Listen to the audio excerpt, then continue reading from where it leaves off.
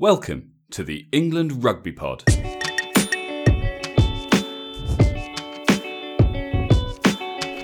Thanks for downloading episode 101, as an understrength England side take on the Springboks at Twickenham in an attempt to finally put an end to their recent run of poor form. You're listening to the England Rugby Pod, the rugby podcast that believes England will win the World Cup in 2019. Hey guys, welcome to a pretty important episode. It's the first of the autumn internationals, England taking on South Africa, and of course I'm joined as always by Dan for this first of our autumn international live podcast series. Hi mate. Hello buddy, it's sort of sneaked up on me. I say that, I mean we've been talking about this for a while, but I'm sat in exactly the same place as I was for the third test, and in my missus' sitting room while she's been sent out for the day. Good, that's what I like to hear. There's quite a lot to talk about today. We've got the usual, got some reviews to read out. We've got some questions, some interesting questions actually from some of our listeners that we're going to discuss. Obviously, we need to talk about the team.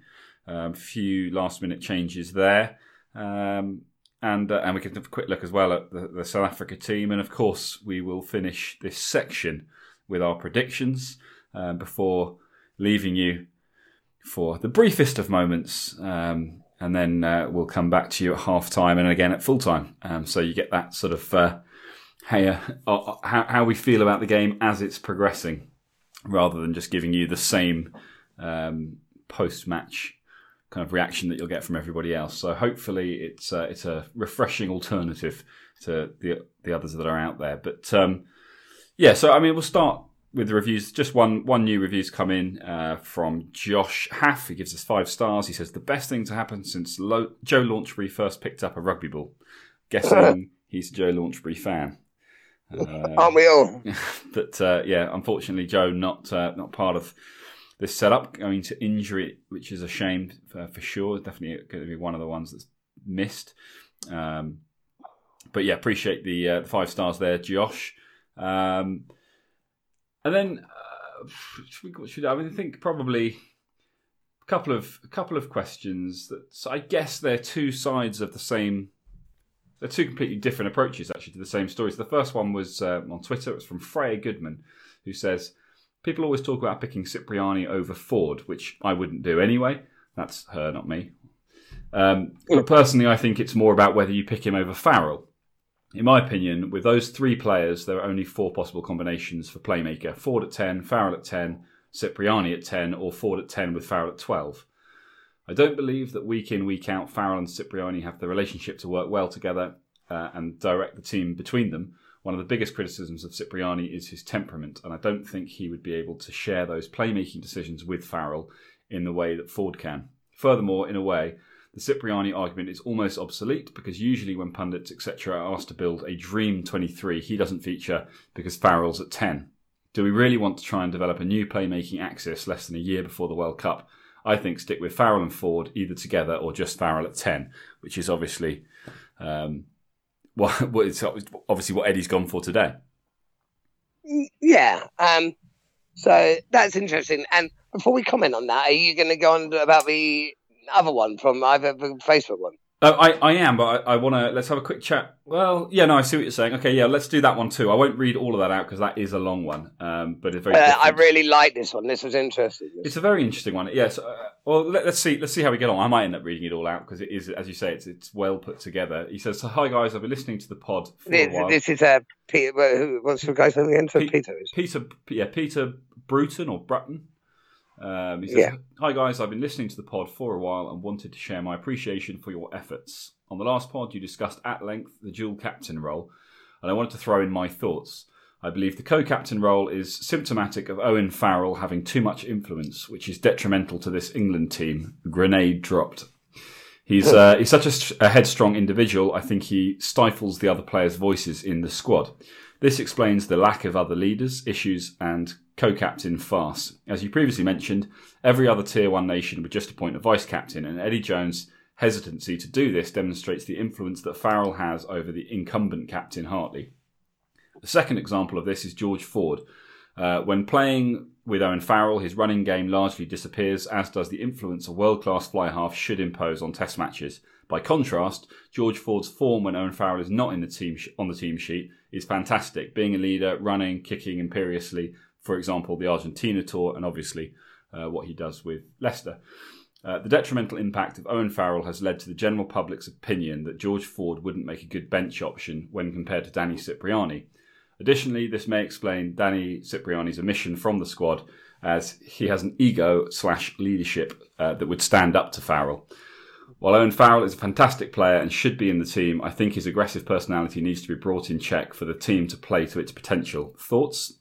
He says no need to actually read out my essay, but actually, as you start to go through it all, it kind of is necessary to share the entire thing, because it's a completely different opinion to anything that we've had to date. But it's very interesting. What were your thoughts on that? I think there's real value to that. I think there's some really good points. Whether it's quite to that level, but it is true. George Ford does seem to be somewhat. I don't know if it. In layman's terms, better when Owen Farrell isn't there. Yeah, he does seem to, though, doesn't he? Farrell does seem to overshadow him a bit. Yeah. Whether that's just the nature of the game plan, but for England versus the fact that he's not able to do that. But Farrell is a very dominant character with regards to, he just commands respect, not necessarily because he's the loudest or anything, but he does command respect. And I think it's very true. Him and Cipriani, I think, probably would clash quite a lot if they're playing there together a long time. But interestingly, though, because of the points that he's making here, and the fact that he's saying that Farrell's kind of dominance, if you like, needs to be brought into check. Is that not I mean, this is not the time to be trying these things out, admittedly, a year out, less than a year out from a World Cup. But do you need a Danny Cipriani, someone who can challenge Owen Farrell, someone who can force other opinions? Because if there's any truth in what he's saying and what Peter's saying here, then there will be players who have things they want to say that are perhaps not saying them because of Owen Farrell's dominance. And would someone like a Cipriani bring more out of the other players? It's definitely clear. Like you think, for as long as I can, for as long as I can remember, when talking about Ford and Farrell as a pair, as a partnership, and how amazing they are, and how they can read each other's minds, and all this kind of stuff, it's always been pretty clear that Owen Farrell is the dominant of the two. He wears the trousers in that particular relationship. And so, it kind of makes sense that George Ford wearing a skirt. I guess so, yeah. Okay, good for him. Yeah, we're not sexist on this pod at all. Yeah. Why can't they wear trousers? Sorry, carry on. I don't know what I'm doing. Yeah, pipe down. But yeah, so it's an interesting one, and I quite like the theory. It's not one I've heard before. It's not one I've considered before. But now that I'm reading what he has to say, I'm thinking, yeah, that makes sense. And you're right. Like, he is an important part of the team. That when I don't think anyone's suggesting that he shouldn't be involved. But yeah, I think it does beg the question: how do you get the most out of the entire team whilst continuing to get the most out of Owen Farrell? And I think there's massive values for bits he was saying about the captaincy as well. Yeah, but it's you don't want Owen Farrell to lose what he has. No. And so the danger is, if you do bring in someone who perhaps challenges him a little bit and brings more out of the rest of the team, do you lose something from Owen Farrell?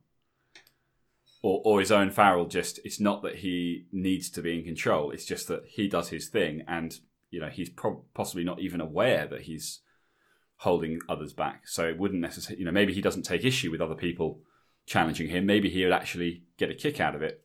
There's just no one who does it because he's such a strong voice in the team. So it was quite interesting. I remember, and this is literally just popped into my head, I remember Jim Hamilton, the ex-Scotland second row, once saying, I can't remember whether it was via his podcast or via TV interview, once saying about Owen Farrell, because obviously they played together at Saracens, and saying that Owen Farrell used to get annoyed with people who didn't take things as seriously as he did. That's not to say people who won't train as hard or anything, but if they aren't as sort of committed or dedicated as him, which is a hell of a commitment, Owen Farrell apparently can get quite frustrated with people. And I'm not saying that George Ford is more committed than Danny Cipriani or anything like that, but I can imagine George Ford would, let's just say, rile Owen Farrell less than Danny Cipriani. So that bit's interesting. But like you were saying earlier, do you need somebody to challenge that? Do you need somebody to sort of pull that in check? I kind of think you might do. Yeah, maybe. Or just don't do it at all. Or, yeah, just put Farrell at 10. Which is what he's doing, and it's what we wanted to see. So yeah, it is. Yeah. So it's a bit of a weird one, really. But I suppose the thing is that the team as it stands today for the South Africa game, Farrell's starting at 10 with Ford on the bench. We always said George Ford is not a finisher. You don't get the most out of him when Farrell's on the pitch. And let's be honest, unless something goes horribly wrong, Owen Farrell is not going to be replaced by Ford. Ford's going to come on and Farrell's going to move to 12. So you're bringing, if any of this is true, you're bringing George Ford on to not play his best rugby because he's playing inside Owen Farrell. Whereas a Cipriani maybe changes things up a little bit. But I don't know. It'll be interesting. It may well be if that we're taking it as gospel, yeah. Yeah, 100%. I mean, this is a theory that Peter has that's just an interesting one because we've not heard it before. So guys, if you've so guys, you're listening. If you've got opinions on this, if you think differently, let us know. If you agree, this is if like us, you're hearing this for the first time and thinking, that actually does sound like there's some truth in that. Then let us know what you think. But yeah, it'll be interesting to see what Eddie does with sort of 20, 30 minutes to go because he's gone for a very different setup this time around. And I think one that's far more in keeping with what he perhaps wanted right from the start. He's instead of having the 10-12 playmaker channel, he's got Tio at 12 and then Slade on the outside at 13. So his playmakers actually are either side of his crash ball man, if you like. And I know we've talked about Tio in the past and how he does have more to his game than simply crashing up the middle. But I would imagine that's the sort of the attribute that Eddie Jones is particularly interested in for this game, for this squad. But it's very different to anything we've seen under Eddie Jones to date. Yeah, it'll be interesting because the South Africa patch day is absolutely huge. Yeah, and ours is particularly small for us. It's not the thing. So I wonder, Eddie's game plan is going to be to move the ball about early on, keep moving it about and tire out that big pack. Yeah, I mean, we've got some. What we do have in the pack is so set piece could be interesting, in a slightly worrying way, but in the loose, we've got a lot of sort of pace in the pack, and so maybe that's the area they're going to focus on it, and it'll be very interesting if that is the case because it's something that we've all been calling for so long and haven't really seen from England, is the breakdown, and England have always sort of sat back on their laurels a little bit and banked on their set piece, which perhaps is not going to be quite so effective this time around. When I say set piece, obviously I'm talking about the scrum because the line out, we should still be in pretty good shape with the line out. But that's the big worry, isn't it? I mean, let's name a team actually when we're doing that. Well, okay. I mean, do we need to? No, we can do. Yeah, I was just going to say just before we do though. I think a key thing to this in this game is going to be the fact that South Africa are missing two of their best world-class players in Faf de Klerk and Willie le Roux, and that's because in both cases they play in the UK, and as this game is officially outside the test window, they don't have to be released. And I believe that in both cases, an agreement was struck that allowed them to leave their clubs to go and play in the championship on the condition that they would not be available for the autumn internationals in November. So it's not like the clubs have sort of turned around and said at the last minute, we're not going to let you play. This has always been known. But it does mean that South Africa are without, Faf de Klerk, who in the summer was, I think, the difference. I think he's the best player in the world at the moment. And Willie le Roux, who we know what he can do. He's probably, equally, if not, just shy of being equally as important to South Africa. So if our game plan does involve trying to dominate across the field, and I'm not saying that I think necessarily that England are that much better than South Africa in the backs, but I think if that is the game plan, and the first halves of both of the first two games in the summer, saw what we could do when we did move the ball about. Not having either of those two could be good for us. Yeah, it could be. But and one thing I want to, because a couple of people have said this to me this week, and I'm not suggesting this is what you're saying, but a couple of people have been like, well, South Africa are with Africa, I'm like, we're without Billy, Mako, Oh yeah, Courtney Laws, Joe Laundrie. I mean, actually, our team's more hindered. Fair enough, different reasons, but this is a full-on international test match. I mean, this is as good a test as absolutely. it's going to be. And let's be honest, if in a World Cup year, or it is effectively a World Cup year. There's less than 12 months to go. You need more than 15 or 23 people who are capable of playing your best rugby. Yeah, You need a squad who's capable of going and playing whatever it is, 7 back-to-back games. You need, well, not 7 wins, but 7 back-to-back games to reach the final. So you need a squad that's capable of doing that, not a first team and then hope that the big guys filling in the gaps can play all right. So you need to be able to play without some of your. And that's probably not true actually. You don't want to be playing without your best players, but. Do you know what I mean? Like I think, but you need to be able to. You're right. Yeah, you're right, it's not any less of a test because they're missing 2 key players. Because, like you say, we're missing 2 of our key players in. But I don't think we can use. I don't think we can use missing Billy because I don't think we'll miss Billy. Not when you've got Mark Wilson. I think. That will be an interesting one. I mean, I'm not going to comment too much at this stage. I don't know enough about him as a player. I don't know enough either. I mean, we both thought Ben Morgan would get the call. He didn't. Zach Mercer's obviously on the bench, but he is a very different number 8. Eddie Jones has always been quite vocal about wanting, a big ball carrying number 8. Maybe he just feels like that's not an option, and he's gone down a different route. I think what's going to be very interesting today, as far as the England pack is concerned, is the fact that it's quite an unknown, quite a sort of inexperienced team. And whilst there's the obvious dangers with that, it offers quite a dangerous prospect for South Africa too, because they don't really know what this team looks like in England shirts. And so they won't know, it's not like they can say, right, well, we saw what they did in the summer, so we just need to prepare for that, because it's going to be a completely different game plan, clearly. The pack went forward in the summer, so... It's a different team, and, these guys have so much to prove, and I guess to a degree expectation is a little bit lower because of it. So... it'll be very interesting to see if any of these really step up and go, hold on a second, look, you've not really written me in to date. Well, I'm about to show you why you should have done. And obviously that's what we're all hoping to see. So a few things. I'll the key things I want to see today. Firstly, Dylan Hartley. I want to see how he's looking. Yep. And how much impact it has having impact. And like you say, this is a great opportunity for some of these guys. Someone in that pack, I don't know, who's got real opportunity to be like, yep, I'll have that shirt. Well, I think you've got Alec Hepburn is a big opportunity for him with Mako. Yeah, it really is. It really is. With Mako unavailable and Joe Marler having retired. Why? He's the first. He's now the first choice, having been the third choice.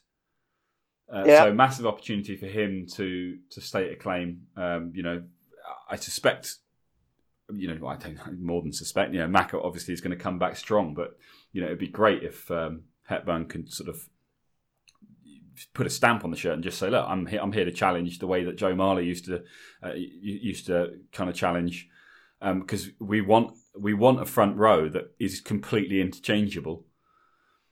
It doesn't need to be starters and finishers. It just needs to be 6 people. Well, 4 props or two loose heads, 2 tight heads, 2 hookers, and it doesn't matter which way around you do them. So that's what we're hoping for. Because obviously we've effectively then got 4th string in. Is it Moon? Yeah, but he's about covering. Yeah, so whichever way around that is. But yeah, so yeah, big opportunity for Alec Hepburn. Obviously Hartley's back and needs to prove that. His leadership has been missed.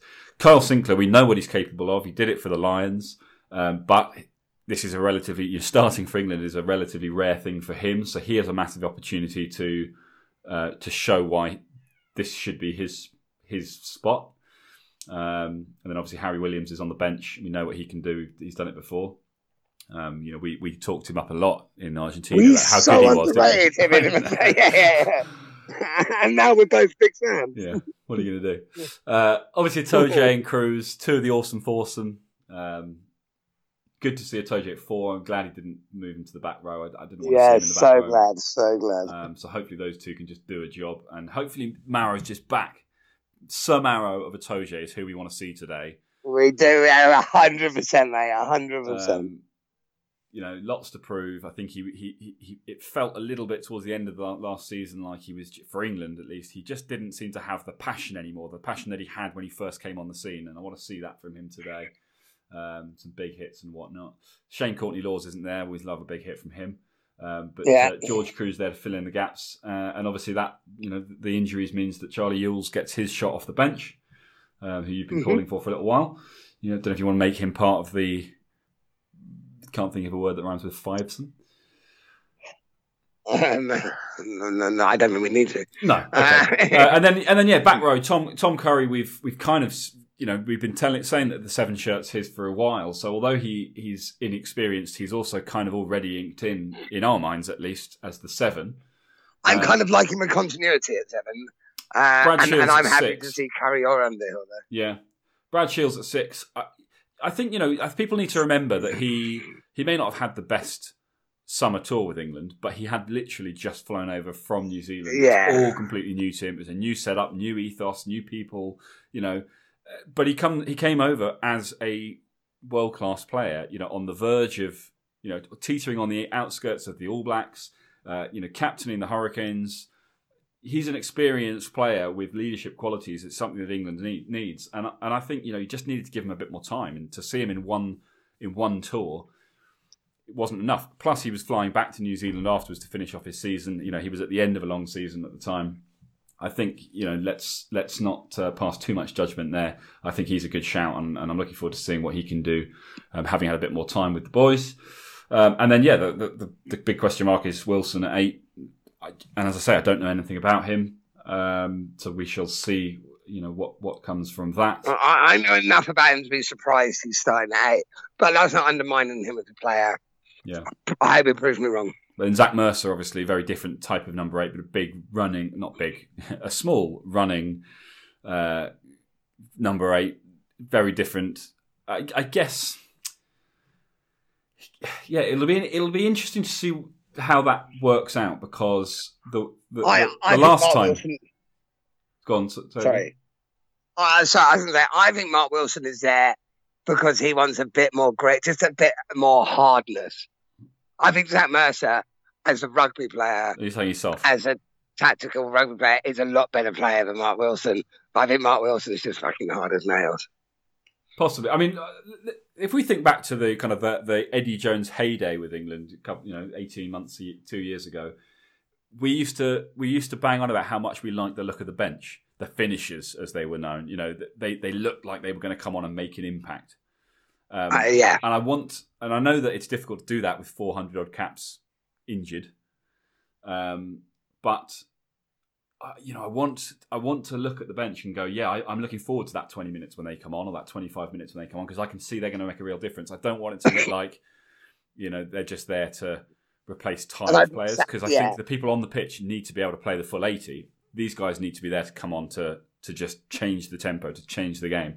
And it'll be interesting to see if that's something Zach Mercer can do, particularly if England have done a good job of, as you say, tiring out the South African forwards in the first 60 or so.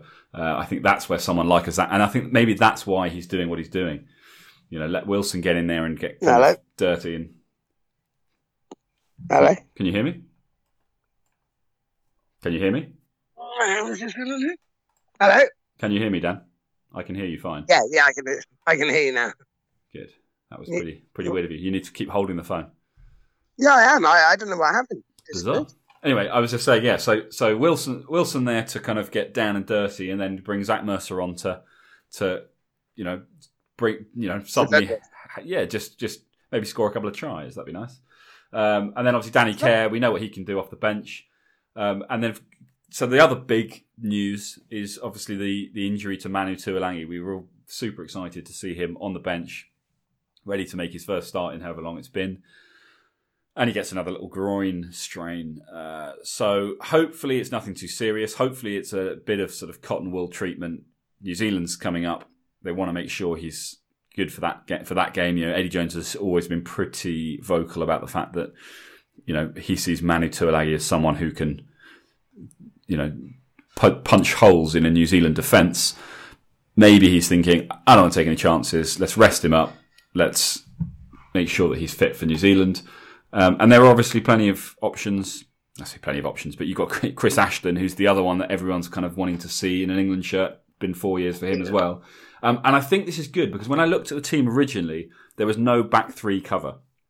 So originally you had George Ford, you had Manu Tuilagi, and you had Danny Care as the backs replacements. Danny Care obviously scrum half, George Ford obviously fly half. They're the only two positions either of them's going to play. And then you had Manu Tuilagi. Well, he's not covering the back three. Yes, you could push Henry Slade into the back three, but he's not a winger. He's not a fullback, even if he can play there if he has to at a stretch. So in some ways, Chris Ashton coming in, I think, makes it a more balanced 23. Yeah, but you're right. I'd like to see Manu as well. So, I'm just fingers crossed that it's nothing too serious. I know he's back training with them as of tomorrow. Tomorrow. So hopefully it's nothing too serious, and he train next week and be fit for New Zealand in a week's time. But and Owen Farrell at 10, of course, is the big change that we've been calling for some time. So I'm excited to see that. Excited to see how that plays out. Yeah. Although the last time this happened was the World Cup, wasn't it? Didn't Farrell get put at 10 and everyone made a huge song and dance about the fact that it was Andy Farrell's influence that forced it when it should have been George Ford? And didn't that? I think you're right. I think you're right. But Farrell's obviously a far better player now than he was then. Just the amount he's improved. Yeah, a lot's changed since then. It's not apples for apples, or whatever they say. Never heard that, but I'll take your word for it. There you go, mate. Write it down. I just have, mate. So there's some interesting things going on. It's going to be I think I'm really quite excited for it, and I think England have a really good chance. I think there's been a lot of doom and gloom around the England setup, but as we've said, they're not coming off the back of a loss; they're coming off the back of a win. They're looking to rebuild a kind of a winning streak, and I, as I always do, have complete faith. When prediction time comes, it's going to be in England's favour, I think. But I think this is a really tough match. It is a tough game. Think for the South African pack, this is a really tough match. I'm still back in England, but I think if they win, it's a great result. Well, look, before we go to predictions and leave everyone for the anthems and the first half, we normally shit all over everything that Jerry Guscott has to say because we don't really like him. We think he's a bit of a nose. But he makes an interesting point this week where he clearly been listening to us. And this is talking about results. An awful lot of people saying if England don't win at least 3 out of 4, it's curtains for Eddie Jones. It's a disaster. It's all over. And as he said, and as we've said, yes, of course, England need to beat Japan. Take them out of the equation for a minute, and I hope I don't rue saying that. If England were to lose against South Africa, New Zealand, and Australia, but put in good performances, close games that they maybe just lose, you could look at that and say, yeah, of course, the wins would have been nice, but they were good performances with a weakened side, a year out from a World Cup. They now, and against the best teams in the world, they've kind of fought hard and they know where they are and they know what they need to improve on, and that's a kind of a good place to be. So it's not a good place to be. I disagree with that. I fully appreciate his point. If they put in really strong performances and show that they can compete, that is great. That is a good place to be. But if you lose all 3, that is very worrying, especially with Australia down in that rank. I think they're number 7 in the world now. They are. I think the thing to remember with Australia, and we'll find this out in 4 weeks' time, whatever it is, Australia are 5 from 5 losses against England. I think the last 5. Obviously, they've had a pretty poor showing in the Rugby Championship. They have a huge amount to prove. So there's going to be that element. I mean, we know that when you look at the names on the team sheet, they're a good team on paper. They've not been delivering, and it's in the same way that England for the last 7 games prior to their win in South Africa, or 6 games, whatever it was. We know they're a good team on paper, but they weren't performing, they weren't delivering. Australia have the ability, with the team that they have, to put in a performance where even a strong performance for England, may not be enough. That's not to say that I don't think England are good enough to beat them. Obviously they are. So I guess my point is that the result at this stage in a World Cup campaign is less important than the performance. And that's what we think we have to remember. We want to see strong performances from this England side. Yes, we want wins, but if we don't get them, let's not all start saying Eddie Jones has got to go until we've judged the performances of that team. Yeah. Well, we need to see what happens, but it's good. But let's crack on. I'm keen to get going. So, what are you saying? Talk to me, Ackers. I'm not going to go scoreline because I've given up trying to work out whether or not all the chat about defence and letting in too many tries from. It's really tough to judge scoreline, and then looking at what's happening in our Premiership. So I suspect it will be reasonably high scoring, but I'm going to go England by 7. Interesting. I'm going to go England by 3. Okay. I reckon 50 to 60 points scored in the game. Yeah, that sounds about right. Somewhere in that vicinity. So yeah, obviously we're back in England. We with England Rugby Pod, that's what we're here to do. But I believe it. I believe it's possible. I believe that they can do it, even with a weakened side. I think there's guys there that are going to be leaving nothing on the pitch. Yeah, that's the right saying. There you go. That's the right saying. And that's what we want to see. So it's going to be a good one. We're going to leave you guys now, but of course, we won't be. Yeah, I think we're going to hear some anthems. Settle in for the first half. We'll be straight back after the first half to discuss how things have looked and whether anything that we've discussed in the last sort of 20 minutes or so is coming to fruition. So we will see you then.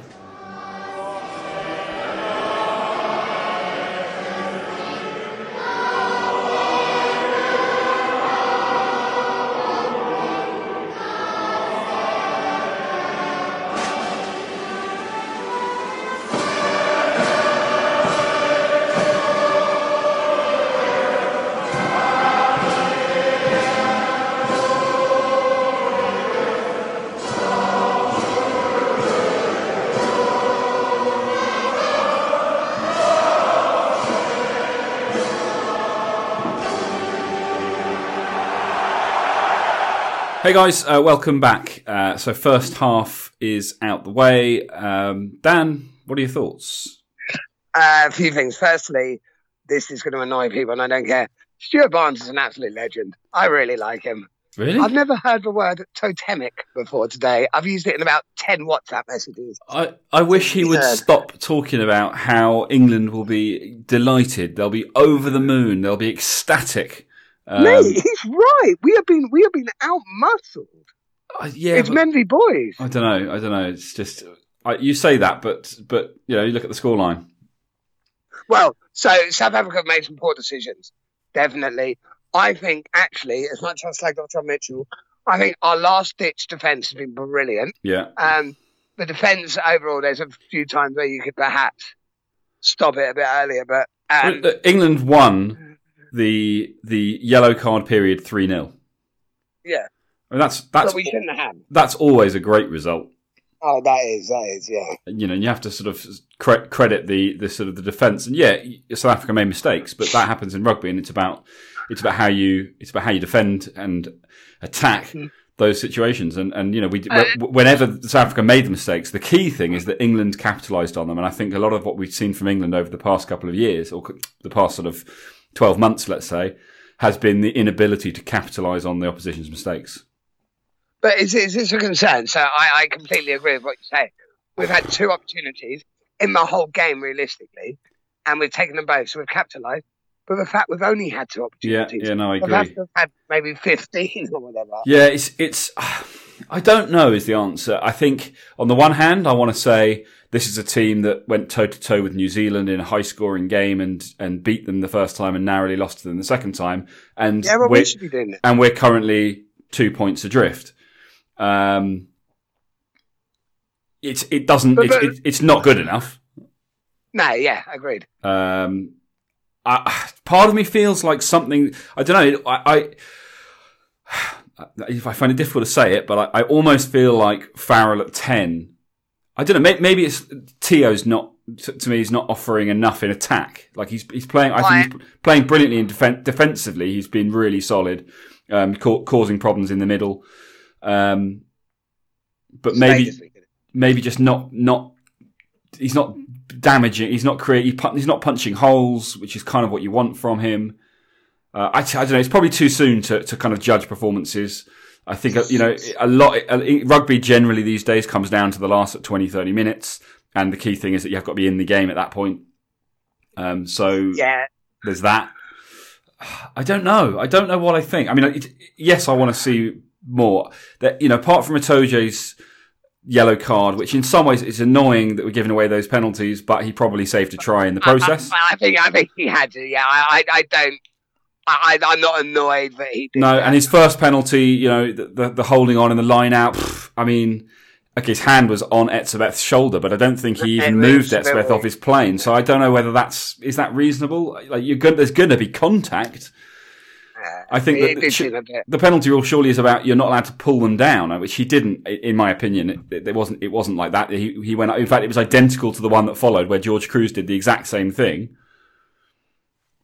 But I don't know. Yeah, so unfortunate. But England gave away too many penalties early on, but none of them were absolute shockers. And and certainly the last 20 minutes was much better. The scrum, everyone thought we were going to get absolutely dominated in the scrum, and apart from that one, the scrum's been pretty solid. Now I don't know if that's just South Africa and not competing. Yeah. The scrums don't seem to be doing much movement generally. If you're talking purely about scrums, as in the actual scrummage, then yes. But so two things. Firstly, I think a lot of England players are like your wallet on a night out, just gone missing. Oh, and you got jokes. Oh yeah, do you like that one? And up front, I think we've been dominated up front. So when you're saying about Farrell at 10, and Tio, I don't think they gave him a chance. Maybe not. For me, Ben Youngs is kicking the ball away too much. There have been one or two that have been inch perfect, and they've been great. There was that one that he put out wide, and Johnny May was able to just bundle him into touch. Lovely. But there's also been a lot where he's given them a good 5 meters of clearance to decide what to do. And what's the point? I think we're on the back foot a lot.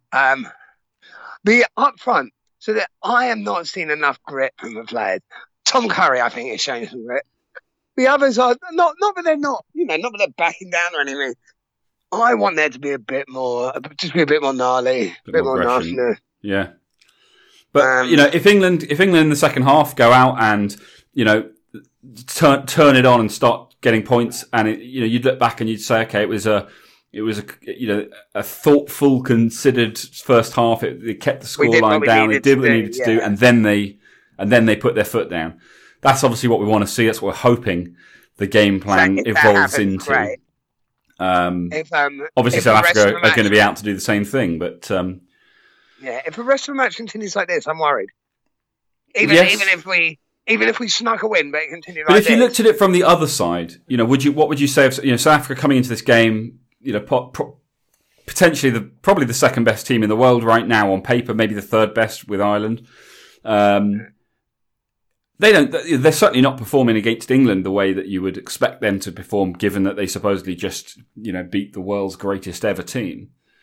Yeah, but mate, is that not worrying? The fact that you're saying, they've just done that. The fact we're not talking about England in that same breath. It does. Yeah, it does worry me. And unfortunately, I feel like that's a little bit the way that things have gone until England can find that form again and start going in the right direction. But you're right. We're here to back England with our specially coloured glasses.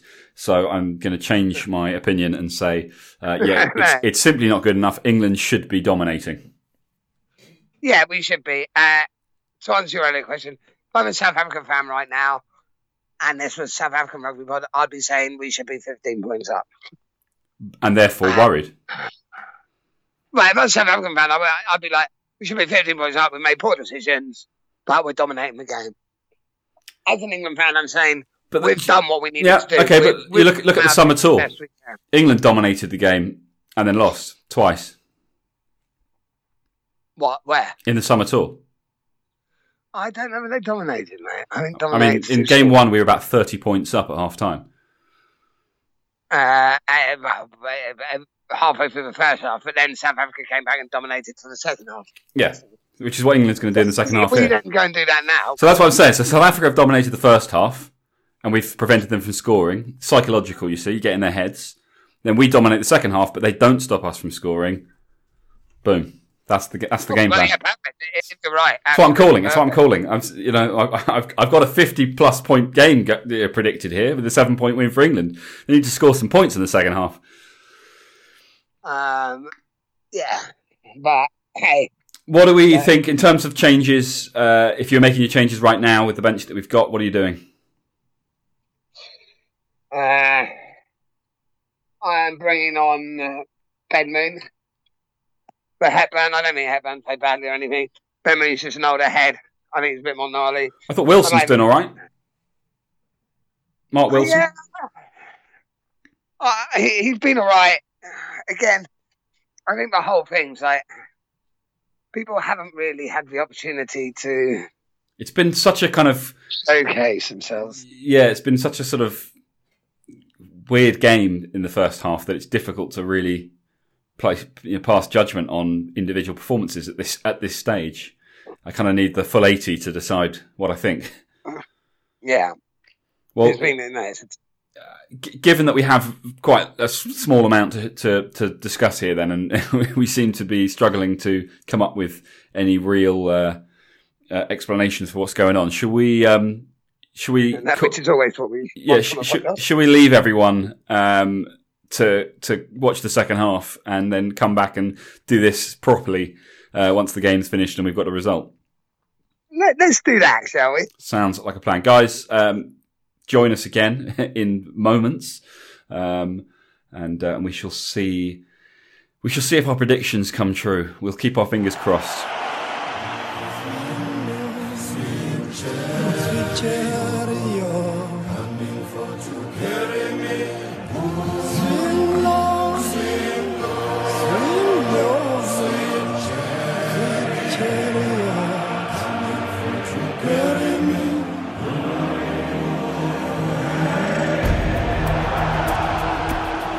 Wow, what a change of fortune from the first half. As I messaged you at the end, that was beautiful. That was, mate. Okay, I'm going to apologise to our listeners now. My adrenaline is still pretty high from that. I am so excited by that. My glasses are about as rose-tinted as they come. I am going to be hugely biased for this bit. That was a great win. It was. Mate, the only annoying thing is you called it spot on at half time. Yeah. That's what's going to happen. That's the only thing that annoys me. Obviously, it would have been nice to have seen a try or two. Yeah. And we could have got some. The opportunities were there. I think, unfortunately, Elliot Daly let Johnny May down a couple of times when there were opportunities. Yeah. And Johnny May walks into any team in the world. Mate, I thought that halfway through. He's so good. I don't really it kind of snuck up on us. Like, he was always quick and always good. It kind of snuck up on us. He is now one of the top few wingers in the world, for sure. He's a guy who, if you get him the ball in space, doesn't matter where you are or who's in front of him, you're thinking there's a chance. Do you know what it is? I think the fact he is so dumb, and I say this respectfully, just means he doesn't overthink things. He's just like, I'm going to run. Where's the space? I'll run there. Right. So talk to me, Dan. Talk to me about Mark Wilson, who in the first half you said he's all right. Man of the match, right? I'm glad you brought that up. Yeah, I'm glad you brought that up. As I said actually before the start of the match, he's hard as nails. So that first half was all about just holding on the resistance. It was going to open up. He's hard as nails to do it. I do think Zach Mercer added massive a lot when he came on. Yeah. And that's good as well, because I think that sends the message. I was as well. Yeah. Well, it sends the message to Eddie Jones that, a big ball carrier, don't get me wrong, we want Billy back, but a big ball carrier isn't the be all and end all. So there are other opportunities. I don't know, is that sending the message to him or to us? maybe he's already always known that. I think that's spot on, mate. It's sending a message to us. During the week, I know you listened because we spoke about it, listening to the BBC Rugby podcast when they were out in Portugal. The amount England and Eddie Jones have been beaten up over the last few months by everyone, ourselves included to an extent. And then you hear that interview with them, and they were so jovial. They were all bought into it. Today, some of those hits, the attitude of the England team was absolutely spot on. So the fact that everyone's having a go at them, they're just getting on with it. And that looks like a really bonded team, like a team who wanted to play and win together. I was really impressed with that. But the second half, so that there is the big question of what went wrong in the first half. And that's what they need to get right, because New Zealand aren't going to let them off in the first half. So even if they can put in a performance like the second half next weekend, you can't do that if you're 20 points down after the first half, because you weren't given kind of a free run. So they need to obviously sort out whatever went wrong in the first half there. I think we were out-muscled in the first half, and we didn't take it to them enough. Yeah, I mean, you mentioned big hits. Talk to me about, because it's going to be debated massively on social media. Anyone non-English is going to be saying it was fine. Is going to be saying he didn't rap, and anyone English is going to be saying it was absolutely fine. What would we be saying if it was the other way around? We'd be saying it was an absolute disgrace. He should have been sent off, and it should have been penalty. We both know that's what we'd be saying. But I think Owen Farrell actually cleared it up very well. He was running hard and past him. Owen Farrell hasn't charged into him. He stood his ground. Let's watch it. Owen Farrell stood his ground, dropped his shoulder. I think that's okay. I mean, he's got lucky because he was very close to shoulder on chin, which, regardless of whether he rapped or not, would have been a red card. Yeah. And his right arm doesn't wrap.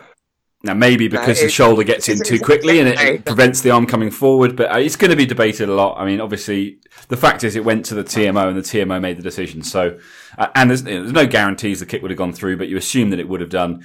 It was a match-deciding decision. And the reaction from him once the decision was made was brilliant to see.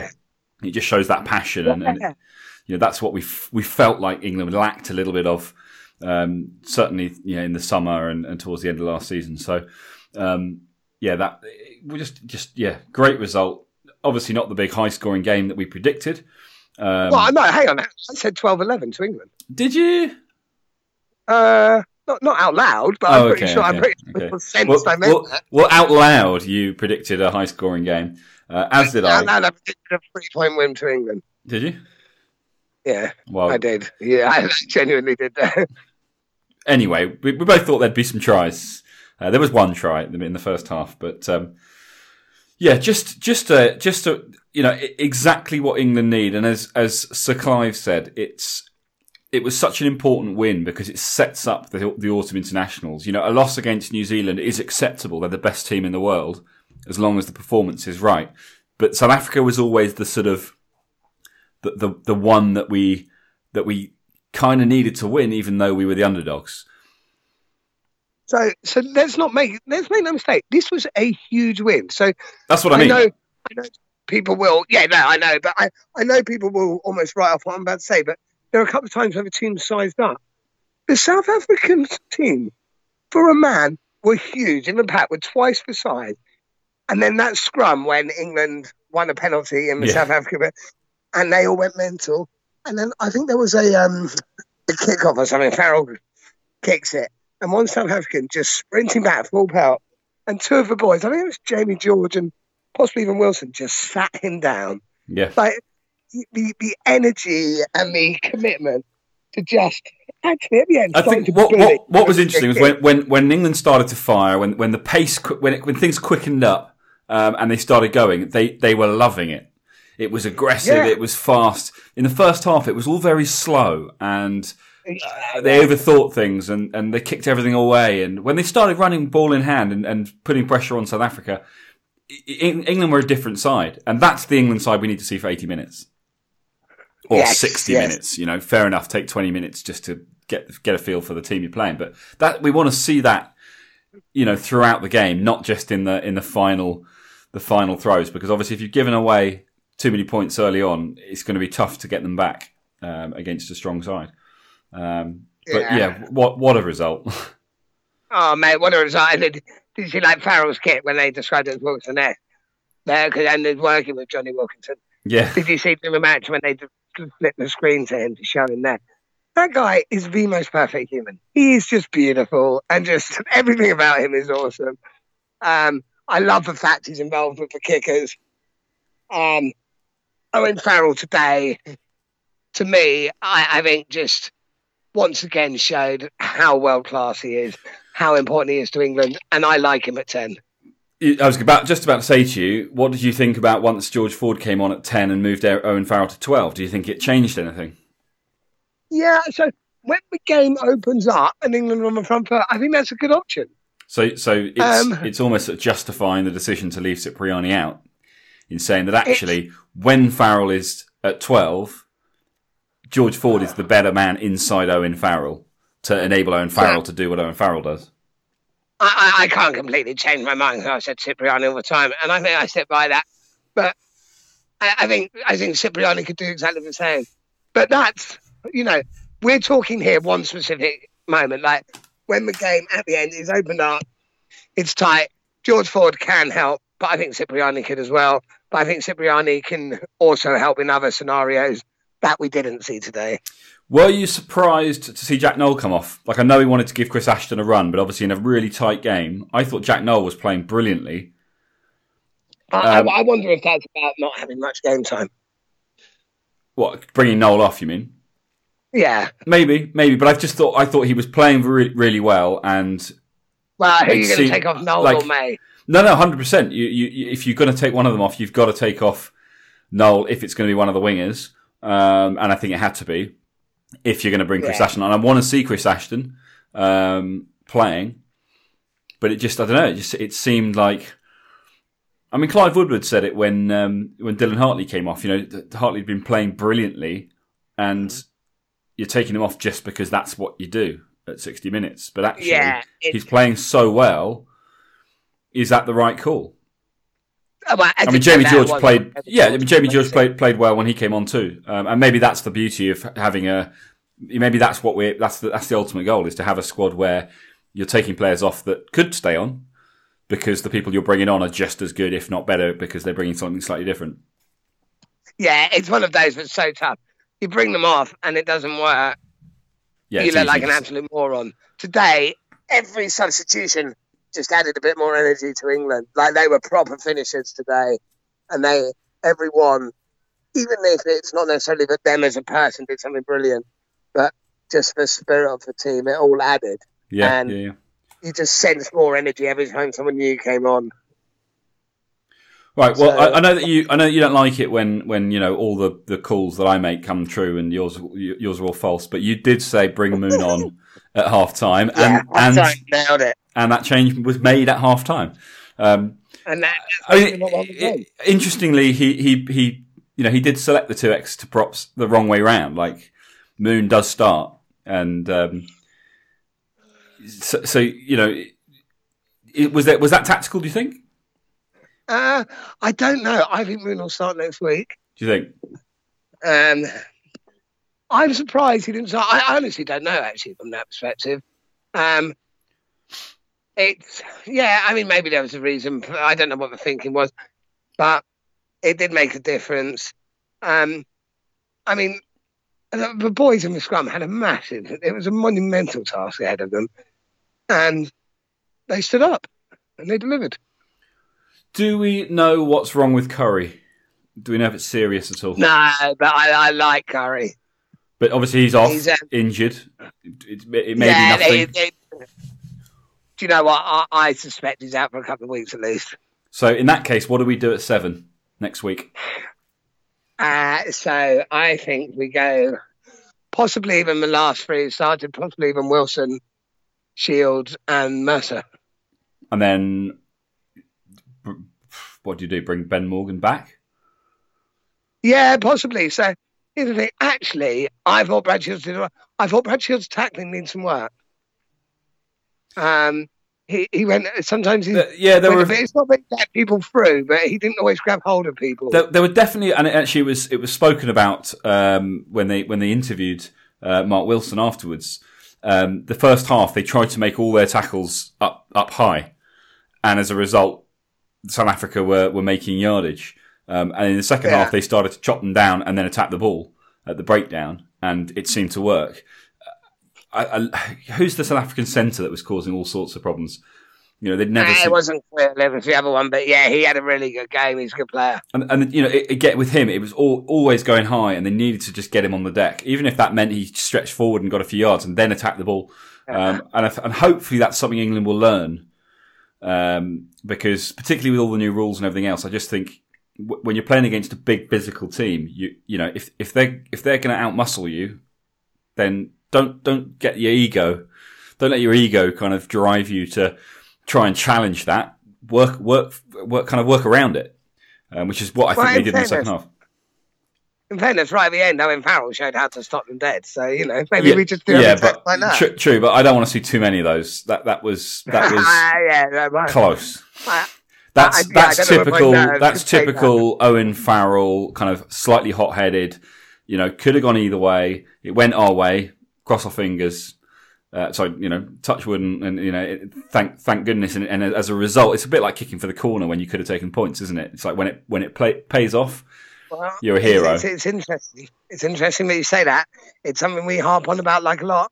South Africa have taken the points when they should have. They would have won. True. But I don't know. I think South Africa in hindsight, beautiful thing. But I think South Africa were right when we were down to 14 men. And they were camped on our try line. Mate, I completely disagree at the time. I was like, you're on top of us. Why would you not just change that? Why would you not just guarantee those 3 points? 6-0. I hear what you're saying, but I think I think there are occasions when you have to add pressure. And I think if you've just taken England down to 14 men, put it in the corner, but instead of trying to throw the long line out, just throw the simple one and drive it. Throw the simple one and drive it. And they didn't. Each time they went long, and they just overthrew it. So, you know, when pretty much every other line out they made 5 yards, 5, 6, 7 yards, and that's all they needed to make to score the try. If England were ever in that position, I want them to take the points. I'd have been angry if England. I want them to, but I'm not convinced that they would if they were a man up. But anyway, it's that part of it's kind of irrelevant. It's done now. But and you know, it's easy to look back, and they will no doubt look back and go, "Oh, we left all these points on the table," but you know, ultimately it came down to just not being. You know, they didn't take advantage in the first half, and England were better in the second half. Yeah, England look good. Welcome back to top level international rugby, England. Looking forward to next weekend. Would you see Manu come in for Tio, or did you think Tio did enough? I thought Tio did all right. I don't know, mate. I don't know. It depends. I felt Tio was he's a bit like Nathan Hughes. You expect him to be to punish anyone he runs into, and he doesn't. Oh, no. Sorry, buddy, can you hear me? I've lost you. Yeah. I was just saying he's a bit like Nathan Hughes. Oh, yeah, I'm with you, yeah. So, you know, Nathan Hughes, you look at Nathan Hughes and you think, oh, he's going to be just like Billy Vunipola. They're like for like. You know, he's going to get the ball and smash through people. And for some reason, he just doesn't. He gets knocked backwards and he doesn't stop people dead. And then Ben Teo, you kind of think, oh, he's going to be like Manu. He's going to smash through people. And he just doesn't. He gets stopped dead. Yeah, I mean, he tried to put in a couple of big hits. He got bounced off. He tried to break through tackles and he got knocked backwards. I don't know. I feel like I think that's a bit unfounded. I mean, if he's in, I'm saying, if he's in there to be a crash ball man, or if that's a big part of what he's doing there, I don't think he's succeeding on that front. No, I don't think that's his fault. Like the defence can just Manu, quite frankly, in those positions wouldn't have smashed through if he'd got in the same thing as Tio because the defence was just so lined up. We have hindsight on our side and rose-tinted glasses. Manu would have smashed through and scored a hat trick. Exactly, and that's what he's going to do next week. Exactly. Right, well, I mean, Yeah, elated is probably the best way to describe that. England, all the haters, basically saying if England don't win 3 out of 4, they might as well send Eddie Jones packing and they're rubbish and 1 star for the England Rugby Pod because England Rugby don't play very well and all that kind of stuff. It's now 2 from 2. Yeah, both against South Africa. Against a very, very good team. So, onwards and upwards. There's only one direction to go. Well, actually, no, there's 2 directions to go in now. But, massive game next weekend. Another one where they're going to be the underdogs. But huge amounts to prove. And I don't think it's a done, by any stretch is it a done deal. I think England are more than capable of turning over the All Blacks. But they need to sharpen up, and we need to see more of that second half performance throughout the match. And I can't wait to see if they can do it. Come on, boys. That was awesome. I'm so happy. And next weekend. Are we going to do a pod in the week? I think we'll probably need to do something, won't we, just to sort of see where we are. And maybe we'll leave it till Thursday once the team's been announced. We'll play it by ear. But guys, thank you so much for joining us again. I hope you enjoy this autumn international series with our semi-live episodes. Get in touch with us. Let us know what you think. If you disagree with anything we've said or you have any other thoughts, we've obviously had a few this morning. A few kind of points from you guys that have been really interesting. So we love getting those kinds of emails from you. So that's englandrugbypod@gmail.com, or you can reach out to us on social media at englandrugbypod. And of course, as we always ask, please head over to iTunes, drop us a review, give us a rating if you haven't already done so. It's always nice to hear what you guys think. But big week ahead, massive weekend next weekend, huge result today. We can't wait to have you guys back.